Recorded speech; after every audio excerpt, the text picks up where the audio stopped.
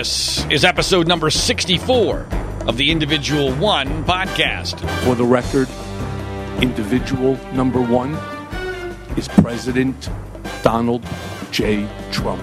And I am your host, John Ziegler. We are broadcasting from Los Angeles, California, and distributed internationally by the Global Story Network. This is the biweekly program which takes an honest and hard look at the presidency of Donald J. Trump from a conservative perspective, because unfortunately no one else is willing or able to tell the real truth about him. And unlike the corporate media, we here at the Individual One podcast have most definitely not been compromised or co-opted. Welcome to the program. Please subscribe, rate, review, and share it via social media. Follow us on Twitter at Individual One Pod. That's at Individual, the number one pod. I have talked since the beginning of the Trump presidency about the dangers of desensitization. And frankly, of all the things I have predicted about Trump, this might be the one that is as dead on as any other. And I don't know how much of it is by design and how much of it is just dumb luck on his part or some combination.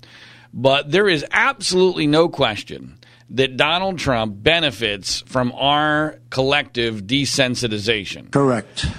There are things that happen on a daily and sometimes hourly basis which in a normal presidency we would be talking about for days, if not weeks. Correct.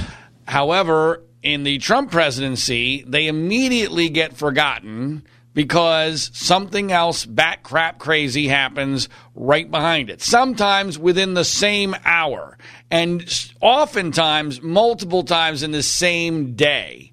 This has created, I think, a very dangerous situation where we don't respond to anything. Even myself. I mean, I am inundated with the news on a minute-by-minute basis because that's what I do. That's my job. That's who I am. It's been that way my whole life. I am the ultimate news junkie. But even I, who have tried very, very hard to be able to maintain some ability to be outraged, has found myself, especially in the past few days, completely desensitized to things that would, and in any other situation, create your outrage meter to go to an 11. Let me give you one example, because it kind of involves me. One of the dozen or so stories that fit this category that have occurred in just the last few days since our last podcast. I mean, since the last podcast on Wednesday afternoon, Los Angeles, California time, there have been so many things, at least a dozen, that would fit into this category. One of them has some connection to me in that about 5 or 6 weeks ago, I wrote a column for Mediaite, talked about it on the podcast at least once or twice, in which I said, hey, news media, maybe somebody ought to take a look at whether or not Donald Trump is manipulating the stock market. Do you remember that? If you're a fan of the podcast, I'm sure you do remember this, because I was looking at it, as I do, very carefully, because I got a little bit of money in the stock market, and I'm a news junkie, so I'm constantly looking, okay, what's happening? And the jumps in the stock market were so clearly as a result of actions by Donald Trump, both in the positive and in negative direction. And when you look at how his mind works and how corrupt he is, and the fact that he has acknowledged, essentially, trying to manipulate the stock market back in the 80s or maybe the early 90s by using his own celebrity in the news media. This is what he did. He would pretend, he's pretending to be rich, which he's not. He would pretend in the media, using his celebrity, to pretend that he was going to buy a company.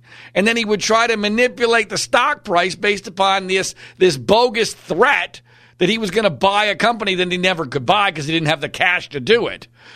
And this was much more of a small-time affair than what he could pull off as president. But when you look at just the basics, and I have no proof of this happening, I'm just looking at who is in the position of power, how easy it is, what his past history tells us, what the way he looks at the world tells us, All the pieces are there for someone to investigate this. Well, finally someone did. Vanity Fair did.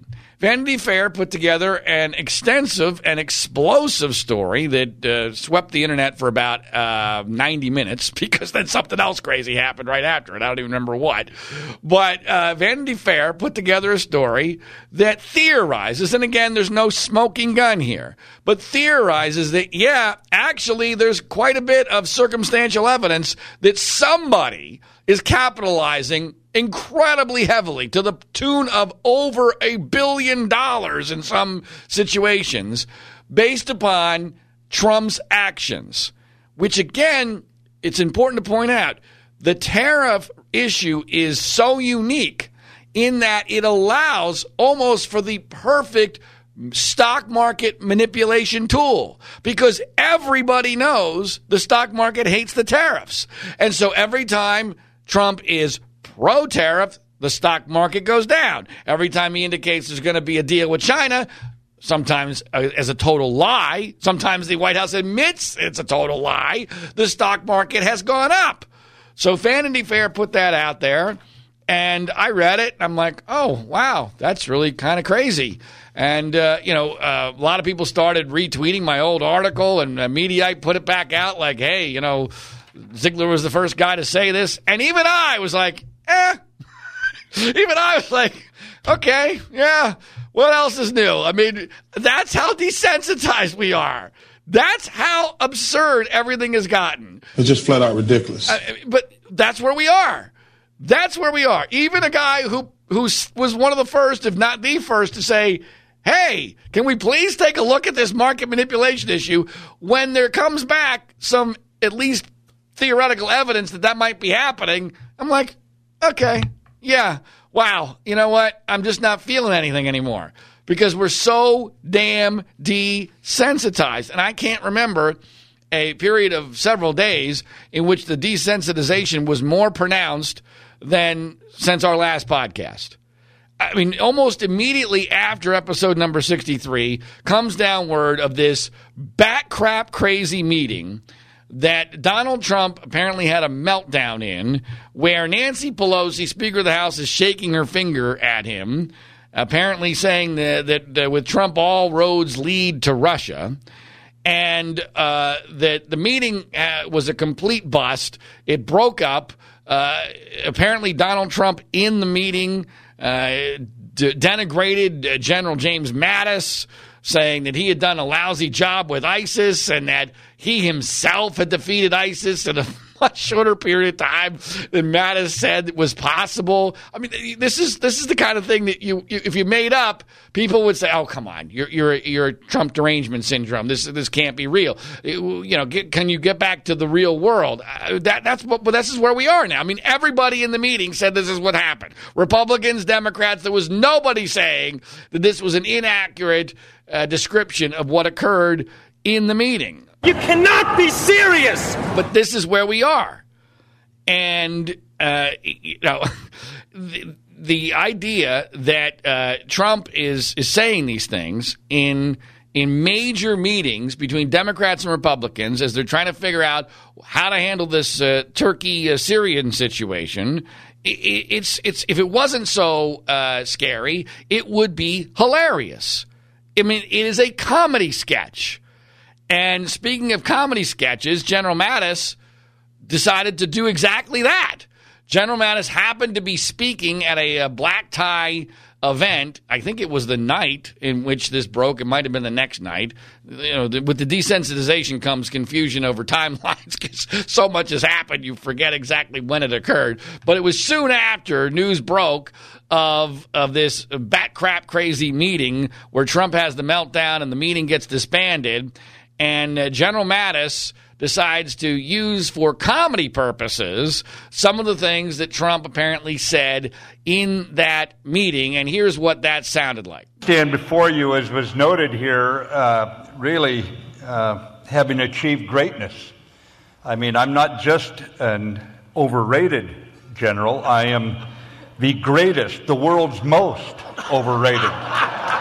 And So I would just tell you, too, that I'm honored to be considered that by Donald Trump, because he also called Meryl Streep an overrated actress. So I guess I'm the Meryl Streep of generals. And frankly, that sounds pretty good to me. And you do have to admit that between me and Meryl, at least we've had some victories. And some of you were kind during the reception and asked me, if this bothered me to have been rated this way based on what Donald Trump said. I said, of course not. I'd earned my spurs on the battlefield, Martin, as you pointed out, and Donald Trump earned his spurs in a letter from a doctor. So not in the least bit put out by it. And I think the only person in the military that Mr. Trump doesn't think is overrated is who you pointed out, Martin, and that's Colonel Sanders. Okay, now, from a comedy standpoint, for an old general, that's pretty good. Good stuff, solid. However, I am definitely in the category, and there were several people I saw commenting on this in the same category of people who say, okay, that's nice, but doesn't that kind of undermine the seriousness of the subject matter? I mean, aren't you kind of playing into Trump's hand here, where this is all just a big joke? This is not just a joke anymore. This is very serious. Now, I'm not 100% against what Mattis said, because I do believe that part of the way you get at Trump is by joking about him. First of all, it drives him bat crap crazy. Correct. But also, I think it has an impact on the public. I mean, the worst thing you can be as a leader is a joke. And it's actually worse. It's worse to be a joke than it would be to be considered to be corrupt, I think, in some ways, especially if you were strong and corrupt, which Trump is creating that impression that that's what he is. And frankly, unfortunately, a lot of his fans love that. So I understand where Mattis was coming from, but I and a lot of other people would like to see Mattis be a little stronger when it comes to more serious criticisms of the president. It is interesting, though, to note he did not refer to Donald Trump as the president, right? That's interesting. That, to me, said a lot. He referred to him as Donald Trump and Mr. Trump. He did not refer to him as President Trump, which, again, I'm sure drove President Trump nuts. Correct. So I want to hear more from Mattis. I think that it's absolutely incumbent on people like him, who used to be obviously a huge member of the Trump cabinet, to show some balls and lay it out there and make it clear this guy is not fit to be president of the United States. Now, you might say that, well, he did make it clear there, Zig. Yeah, but he has to do so in a serious way, not one that can be dismissed as just him joking, because if you're joking, inherently, it's not that serious. Now, there's another person who was a Trump supporter who came out after this meeting and actually supported Nancy Pelosi. Thank you. Go ahead. What we witnessed on the part of the president was a meltdown. Sad to say. Right. So that's Pelosi talking about the meeting. And she also said with Trump, all roads lead to Russia, which, of course, is an allusion to the Mueller investigation and maybe what some have referred to as conspiracy theories regarding whether Trump is beholden to Russia, compromised by Russia, a Russian asset, is he a Manchurian candidate? Most of those descriptions I have fought very, very hard to agree with. I do not want to agree with them because I'm not a conspiracy guy. I'm an anti-conspiracy guy. It seems too far-fetched. It seems impossible. It's obviously not something you want to believe it has occurred with the President of the United States. But I've become more and more open to this concept, especially after some of the things we've learned with regard to the Ukrainian scandal. And the Ukrainian scandal, I believe, augments and proves so much of what was alleged with regard to Russia.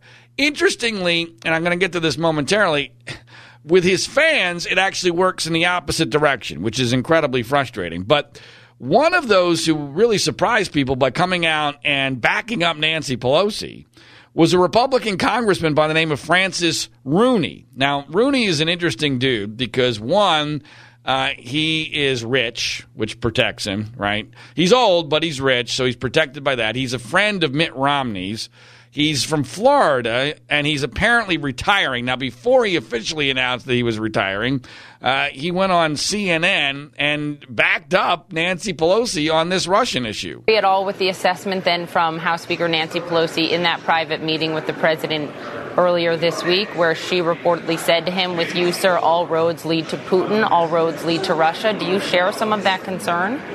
Well, I've read some of that, and I was skeptical of it, like most Republicans were. But I've got to say, this business about the Ukraine server, which no one had ever heard about until it was mentioned recently, tells me, what are we trying to exculpate Russia, who all of our trained intelligence officials have consistently corroborated that Russia was behind the election meddling, not the Ukraine? Mm-hmm. Well, it sounds like you agree then with Nancy Pelosi's assessment. Do you? Well, there's a lot of things I've agreed with the speaker on. Now, this is a conservative Republican who is now backing Nancy. I mean, this is how crazy we've gotten. The conservative Republican backing Nancy Pelosi on the issue of the president of the United States potentially being compromised by Russia. That's where we are, folks. It's just flat out ridiculous. It's unbelievable. It is absolutely unbelievable. You cannot be serious! But this is where we are.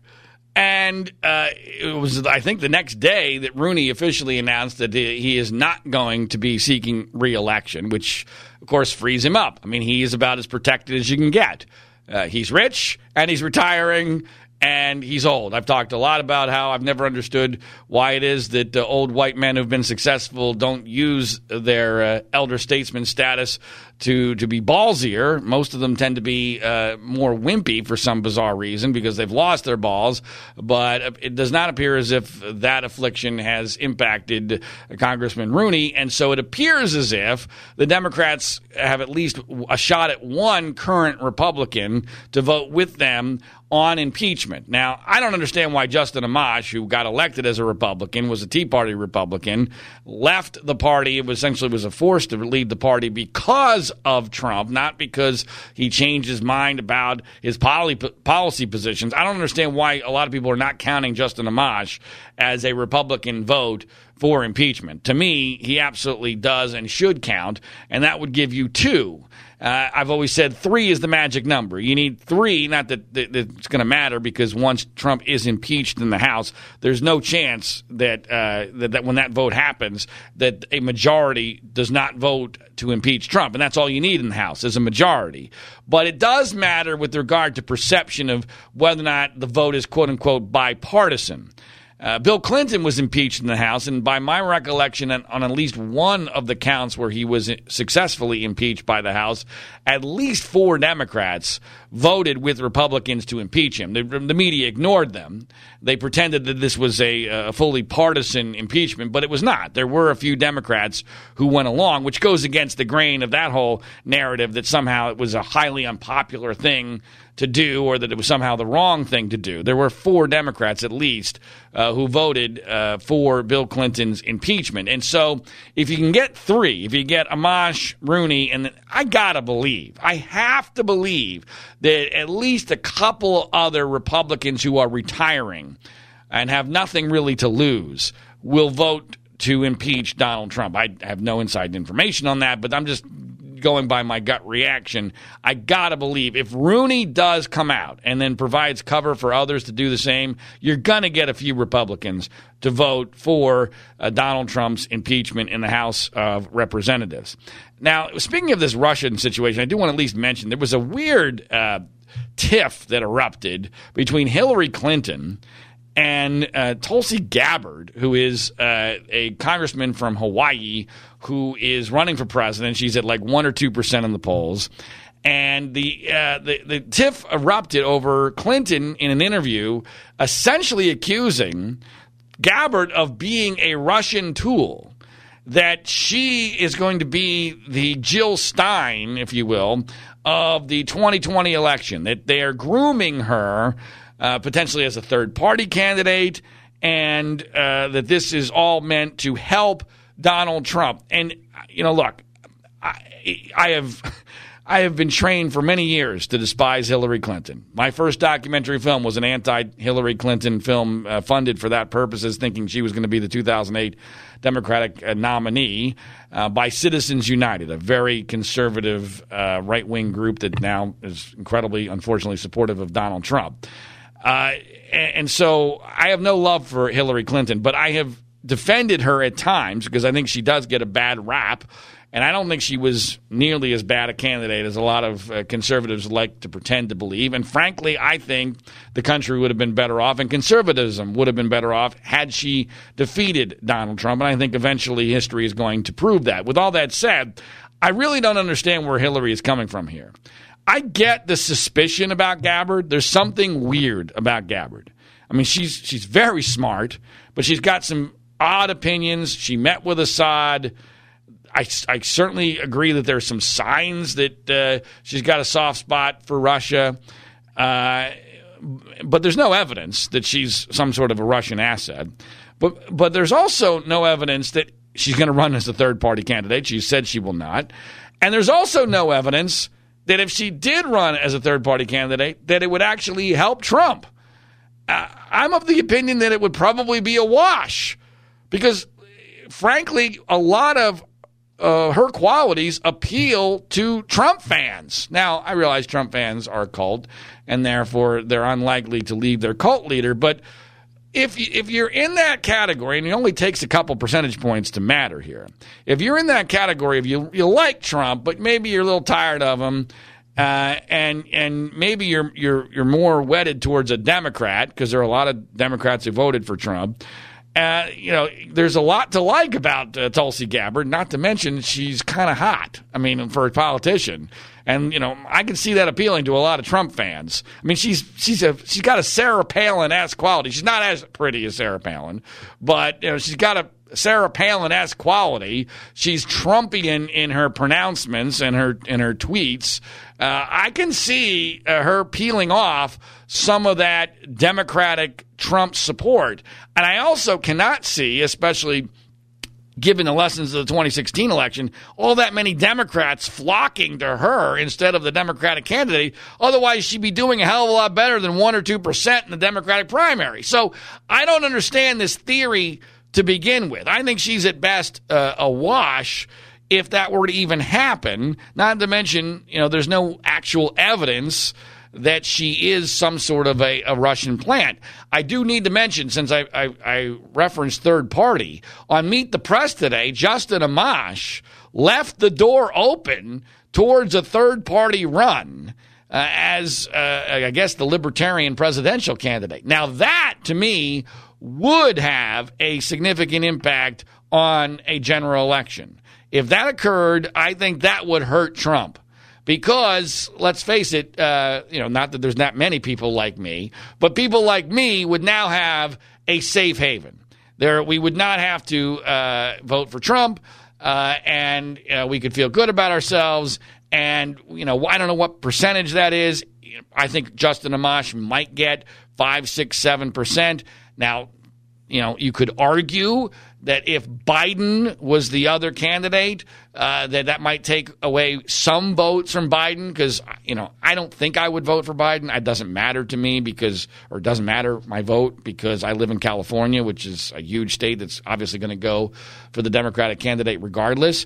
But, you could make an argument that maybe Amash might hurt Biden because some people who were on the fence would decide to vote for Amash instead of voting for Biden. But I don't think we're talking about relatively small numbers here. I think by and large, an Amash candidacy would harm Donald Trump because I think it would be taken seriously, far more seriously than most libertarian candidates. Again, we're not talking huge percentages. I don't think we're getting into a 10, 15% category. But in an election where a few states are likely to be close, assuming that Trump is still potent and viable, and he's going to have a ton of money. I think that would be more significant than Gabbard, and I don't think Gabbard's going to do it because Gabbard has said that she won't. Not that that means anything anymore. Of course, those kind of statements used to mean something, but they don't anymore. Now, as far as the specific issues of impeachment over the Ukrainian scandal, and frankly, I've said many times that should just be the tip of the iceberg when it comes to why and how Donald Trump is impeached, there was a extremely theoretically important development there when Nick Mulvaney, who basically is the Trump cabinet. I mean, he essentially holds almost all the important positions that there are, held a press conference that was supposed to announce the fact that the G7 was going to be held at Trump's golf resort at Doral in Florida. I'll get to that momentarily. But it made some unexpected news because Mulvaney essentially acknowledged, about as clearly as you could, that there really was a quid pro quo between Trump and Ukraine over military aid and what Ukraine would have to do in order to get it. And here's what Mulvaney said then. We knew that money either had to go out the door by the end of September or we had to have a really, really good reason not to do it. And that was the legality of the issue. But to be clear, what you just described is a quid pro quo. It is funding will not flow unless the investigation into the Democratic server happen as well. We do that all the time with foreign policy. We were holding up money at the same time for the Northern Triangle countries. We were holding up aid at the Northern Triangle countries so that they would change their policies on immigration. By the way, and this speaks to an important. I'm sorry. This speaks to an important point because I heard this yesterday, and I can never remember the gentleman who testified. Was it McKinney? The guy, is that his name? I don't know him. He testified yesterday. And if you believe the news reports, okay, because we've not seen any transcripts of this. The only transcript I've seen was Sondland's testimony this morning. If you read the news reports and you believe them, what did McKinney say yesterday? Well, McKinney said yesterday that he was really upset with the political influence in foreign policy. That was one of the reasons he was so upset about this. And I have news for everybody. Get over it. There's going to be political influence in foreign policy. Now, get over it. I mean, really? Come on. Seriously? It's just flat out ridiculous. That, to me, and to many others, is a clear indication that the strategy there, at least in that moment, because the strategy keeps changing, is, hey, look, we did what we're being accused of, but it's no big deal. Get over it. It happens all the time. Of course, he's conflating the get over it. What is the it? I don't think anybody would be so naive, or most people won't be so naive, to think that there aren't ancillary things that occur in conversations and negotiations with foreign powers that might benefit one party or the other, that might not have directly to do with the deal at hand. But when you go over that line and you go into the realm of that thing, that extra thing, that ancillary topic being creating dirt on your political opponent, having foreign interference in a presidential election, especially just after you've had a massive investigation into that exact issue during your first election, I'm sorry. That's a totally different deal. That is not normal. That is not accepted. That is not something that we should be getting over. And, of course, the White House immediately required Mulvaney to pull that back. But typical of the Trump White House, and again, I never know if this is by design or if this is by accident, dumb luck or whatever, but I have written before about how they love to give the cult options in what to believe. I love the poorly educated. And so they did it again here. They had Mulvaney pull it back. That's not really what I meant. But then the Trump campaign is literally selling T-shirts with the phrase, get over it. I mean, it's insane. It's also partly genius, because then that lets the cult believe whatever it is they choose to believe at that time. And it is becoming abundantly clear, not just with Mulvaney's comments, but with the testimony that is going on behind closed doors, that there absolutely was an obvious quid pro quo. I mean, based upon what we're hearing from these closed-door testimonies, it was It was clear. It was obvious. It was over several months. It went on for an extended period of time involving numerous people. And the weirdest part is there were numerous elements of the quid pro quo. It wasn't just Biden. It was also, and I continue to believe that part of this has to have had something to do with trying to help Roger Stone in his upcoming trial. I continue to be mystified why this is not getting any media traction, but that's the only thing that makes any sense to me, because at the time of this, Trump was no longer afraid of the past. He was no longer afraid of Robert Mueller. I'm not going to get into that. Because Robert Mueller had taken a crap on live television and had blown the whole thing. So Trump is a guy who looks at the future. He's not a historian. He only cares about what's going to happen next to him in the next 15 minutes usually. So that part of this equation has never made any damn sense to me. I'm open to someone explaining it to me, but I've not heard an explanation that makes more sense than the Roger Stone situation. But I digress. Anyway, the reality here is this is becoming obvious. I mean, I'm going to date myself, but there was once an incredibly famous Saturday Night Live sketch back in the Eddie Murphy days, where Eddie Murphy plays Buckwheat, and Buckwheat gets shot. Okay, this is back in the old days, and I'm sure it's on YouTube. You can find it yourself. And the entire skit is about the media reaction to Buckwheat getting shot by John David Stutz. And John David Stutz, of course, gets investigated by the media, and they're asking all these people around John David Stutz, do you believe he killed Buckwheat?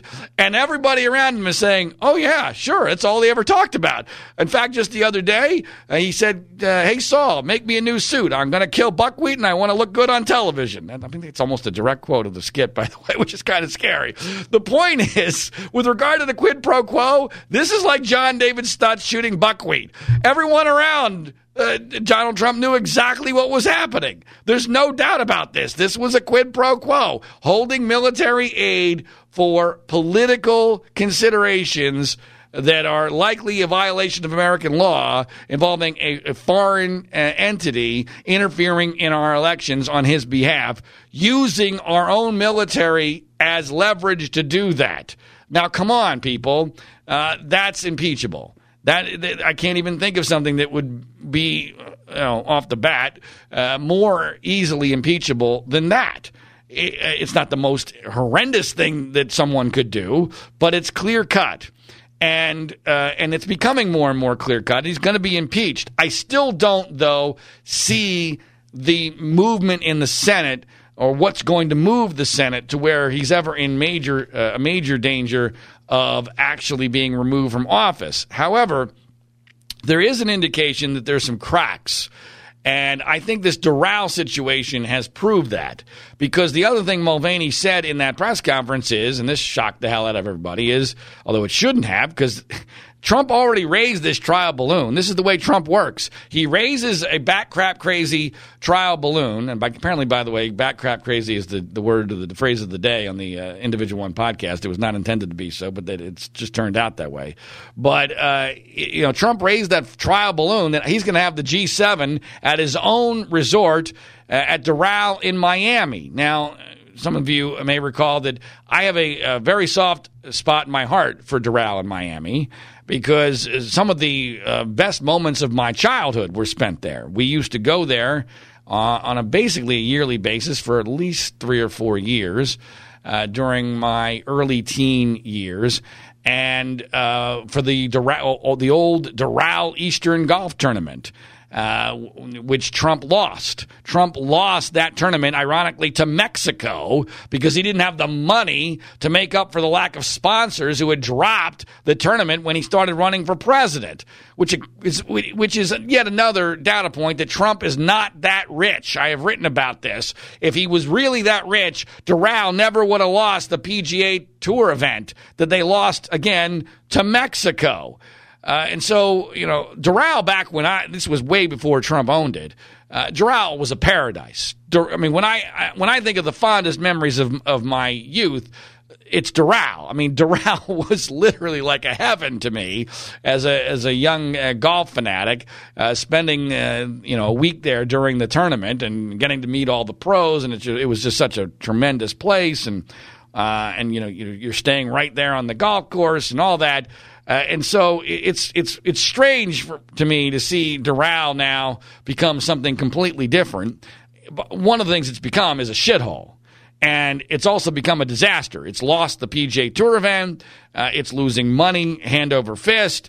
And Trump desperately needed some sort of a PR event for Doral. I think that's more of what motivated him here. I think it was mostly ego, him wanting to show the world leaders, hey, I own this place. Look how awesome I am, as well as using the G7 as an advertisement across the world for Doral, which is really struggling. So when it was announced that the G7 was going to be held at Doral, people went crazy, and understandably so, because this is a clear violation of the Emoluments Clause. Andrew Napolitano even said that on Fox News Channel. Other people agreed with it. He's in constant violation of the Emoluments Clause of the Constitution. But this is really pretty grotesque, because he's essentially awarding a massive government contract to himself. And so the backlash was strong, and it was widespread, and it was even within Republicans. And today it was announced that Trump has backed down. Now, Trump did so like a child and went on Twitter and was very angry about it and blamed Democrats and the media. But, of course, he neglected to mention that Republicans were very much against this as well. And behind the scenes, apparently there was a huge GOP backlash. And that, to me, is the most significant part of this politically, because that's the only reason why Trump backed down. Trump would not have backed down without some sort of internal Republican backlash. And the fact that it existed at least shows that there's a pulse of the Trump resistance within the Republican Congress. We don't know how strong that pulse is. We don't know how widespread it is, but it shows there's a pulse.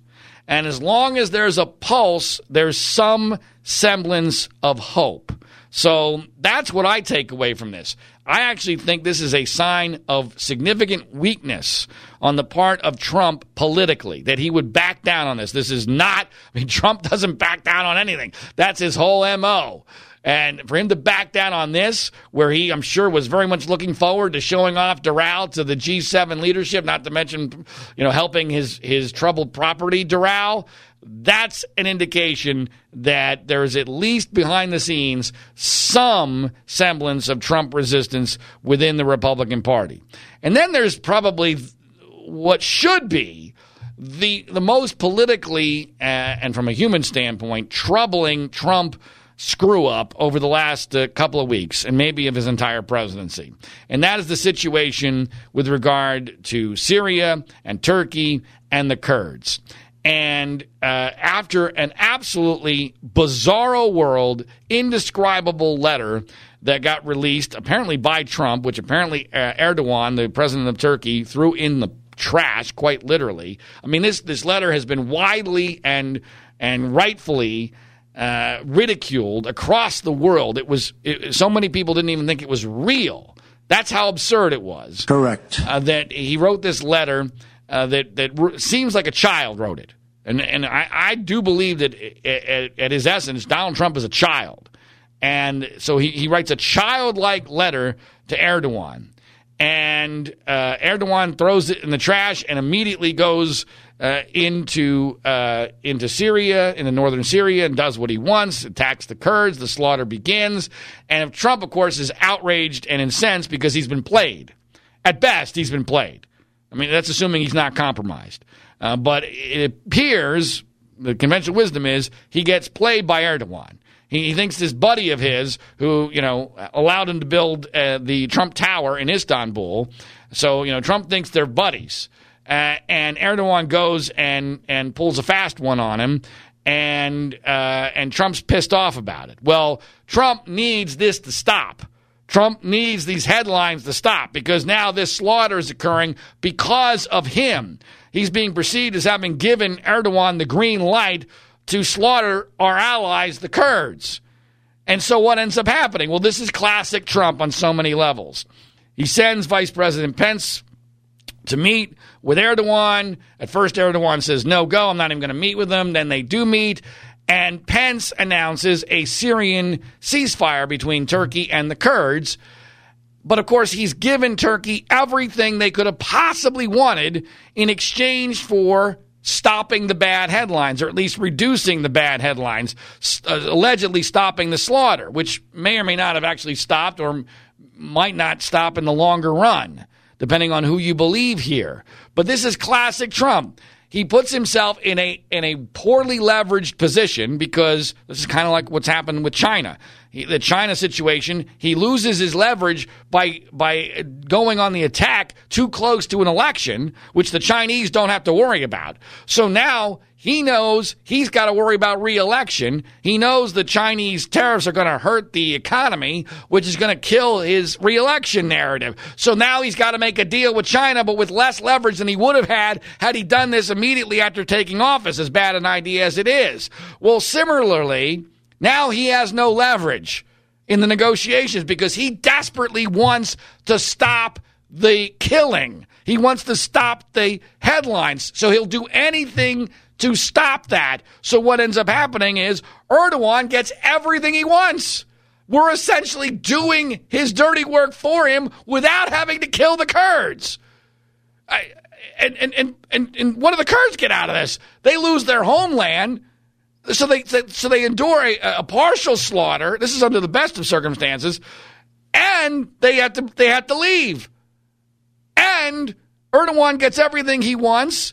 ISIS gets what they want, and all the Trump gets out of this is he's able to claim he made a deal, which is the classic Trump MO of he's an arsonist who then pretends to be a firefighter. He creates the fire, and then he says, I'm going to come in and save us from this fire that I created.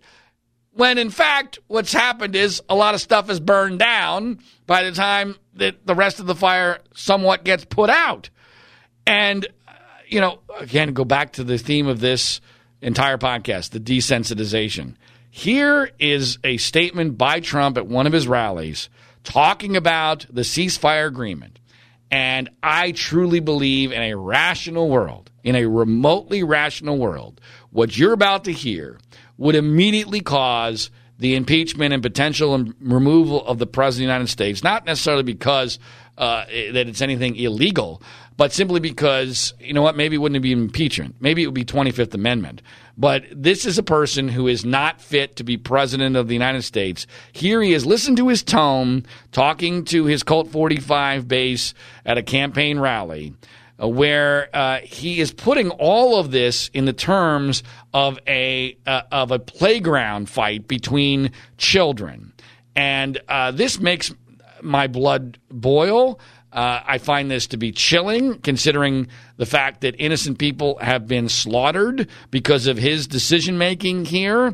And listen to how he rationalizes it to his cult and how much they eat it up.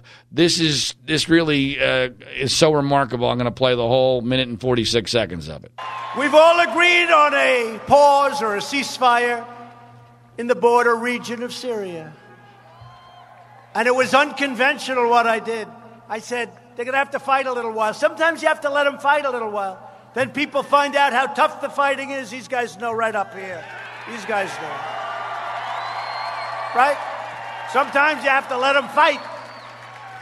It's like two kids in a lot. You got to let them fight, and then you pull them apart. But it was unconventional. But they fought for a few days, and it was pretty vicious. And the Kurds, who are our friends, and Turkey's our friend. But they fought. It was tougher. I mean, it was nasty. And you couldn't make a deal for 15, think of it. For 15 years, 20 years, they couldn't make a deal. The Kurds didn't want to move. Turkey didn't want to budge. And Turkey was having a lot of bad things happen from this region, in all fairness to Turkey. They were having a lot of bad, but they didn't want to. Now all of a sudden they're fighting, and it's not fun having bullets going all over the place. And we went there. And we said, we want to pause. And the Kurds have been terrific. They're going to move back a little bit. We're going to keep ISIS all nice and locked up. Okay? We're going to find more of them.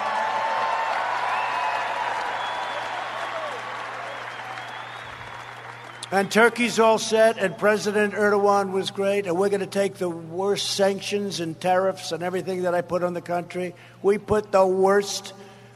I mean, I don't think they could have economically survived, but that doesn't matter. President Erdogan was a gentleman. He understood it. But without a little tough love, you know what tough love is, right? Without a little tough love, they would have never made this deal. Oh, my God. I mean, really? You cannot be serious. I'm literally speechless. This reminds me of I've got a 7-year-old daughter and a 2-year-old daughter. This is like if our 2-year-old daughter pooped in the middle of the living room, and when we confronted her about why she pooped on the carpet in the living room, she told us how wonderful this poop was, how great it smelled, and actually, you know what? We should be congratulating her on this poop because it actually makes the living room seem so much better than it was before. The coloring enhances the carpet. The smell is just divine. And really, come on, people. Don't you see how wonderful I am for taking this poop in the middle of the living room? I mean, that's really pretty close. And the level of discourse there, for lack of a better term, is second, third grade, right? Maybe? I love the poorly educated. And this is the President of the United States talking about the slaughter of innocent people. But in his mind, any deal is a good deal because he can sell the deal. He's a terrible deal maker, but at least with regard to his cult, he's pretty good at selling the deal because they'll believe almost anything he says, and they inherently trust him. So if he's done it, it must be good because, after all, he killed the Wicked Witch of the West, Hillary Clinton. So we trust him. Even if it seems crazy, we're going to trust him because, after all, that's why he's president. This is scary stuff. This is unfit to be president of the United States kind of material. And more people are saying that this is a situation where the president is unfit. People who used to be taken very seriously. Admiral William McRaven wrote a New York Times op-ed, and I mentioned on Twitter, I can't stand that these people always go to the New York Times and the Washington Post because that's where the prestige is. That's where everyone will say, wow, ooh, wow. Geez, great job, Admiral McRaven. You told it like it is, and it was a brave stand for you to write an op-ed. Our public is under attack from the president. Yeah, that's great, but it has no influence in the New York Times or the Washington Post because the Trump cult won't ever hear about it, and if they do hear about it, they'll easily dismiss it because that's part of the fake news. To me, these things should always be offered to Fox News Channel first. And if Fox News Channel rejects it, that can then be part of the narrative. And you continue to put pressure on Fox News Channel to have some semblance of journalistic integrity here so that they either do start to publish and broadcast these things or they are exposed more and more as the joke and state-run media that they have become. But here is the guy who led the raid that killed Osama bin Laden, running an op-ed in the New York Times. Our republic is under attack from the president. Our republic is under the attack from the president.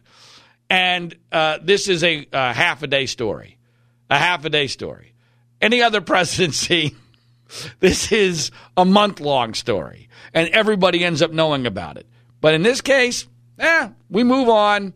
And it has almost no, probably zero impact. All going back to the theme of this podcast, which is the desensitization. The attention spans are too short. It takes 3 or 4 days of constant reporting for a story to make any kind of real impact in American culture today because of the fragmentation, because of the short attention spans, because there's so many different media options, because we're so damn busy. And so none of these stories make it to 3 or 4 days. They're lucky if they make it to 3 or 4 hours, and that's just not enough to have any real impact in the larger scheme of things. Now, as far as the political situation, there's been only one major poll since the Democratic debate of last Tuesday, That poll showed Joe Biden back up by 10 points nationally. That's a positive development, since I believe that Biden is the person with the best chance to beat Donald Trump, and he would at least create some semblance of normalcy, even though I'm no fan of Biden. He's a gaffe machine, and he's clearly too old for the job. But, if you're looking for a safe haven for 4 years, Joe Biden is the guy, the guy who's going to beat Donald Trump under the current political circumstances. So I was somewhat reassured by that, but it's only one poll. It's too early.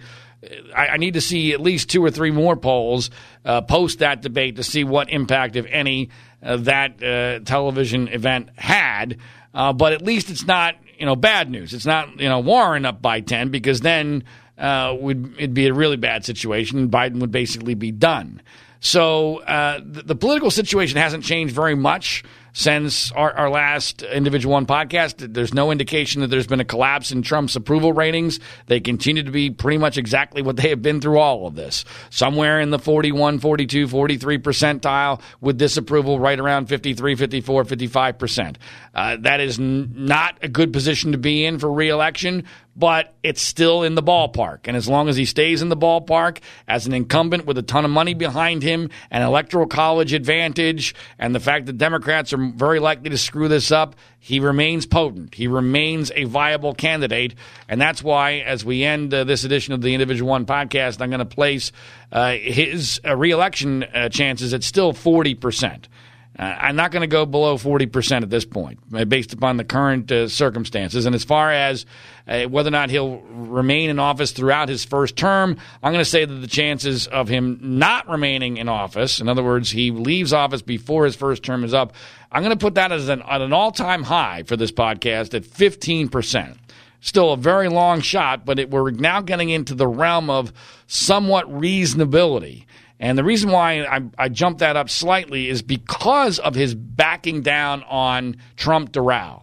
I really think that's a sign of political weakness, that he would not have to do that if there had not been some serious indication that Republicans are willing finally to stand up to him, at least on something.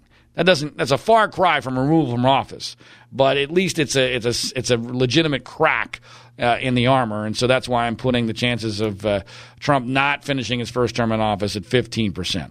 That'll do it for this episode. Bear with us over the next week. We may or may not do an episode on Wednesday or next weekend. It's possible we may miss 2 episodes in a row because I'm going to be on assignment this week, traveling, but just bear with us. We'll be back soon, I promise.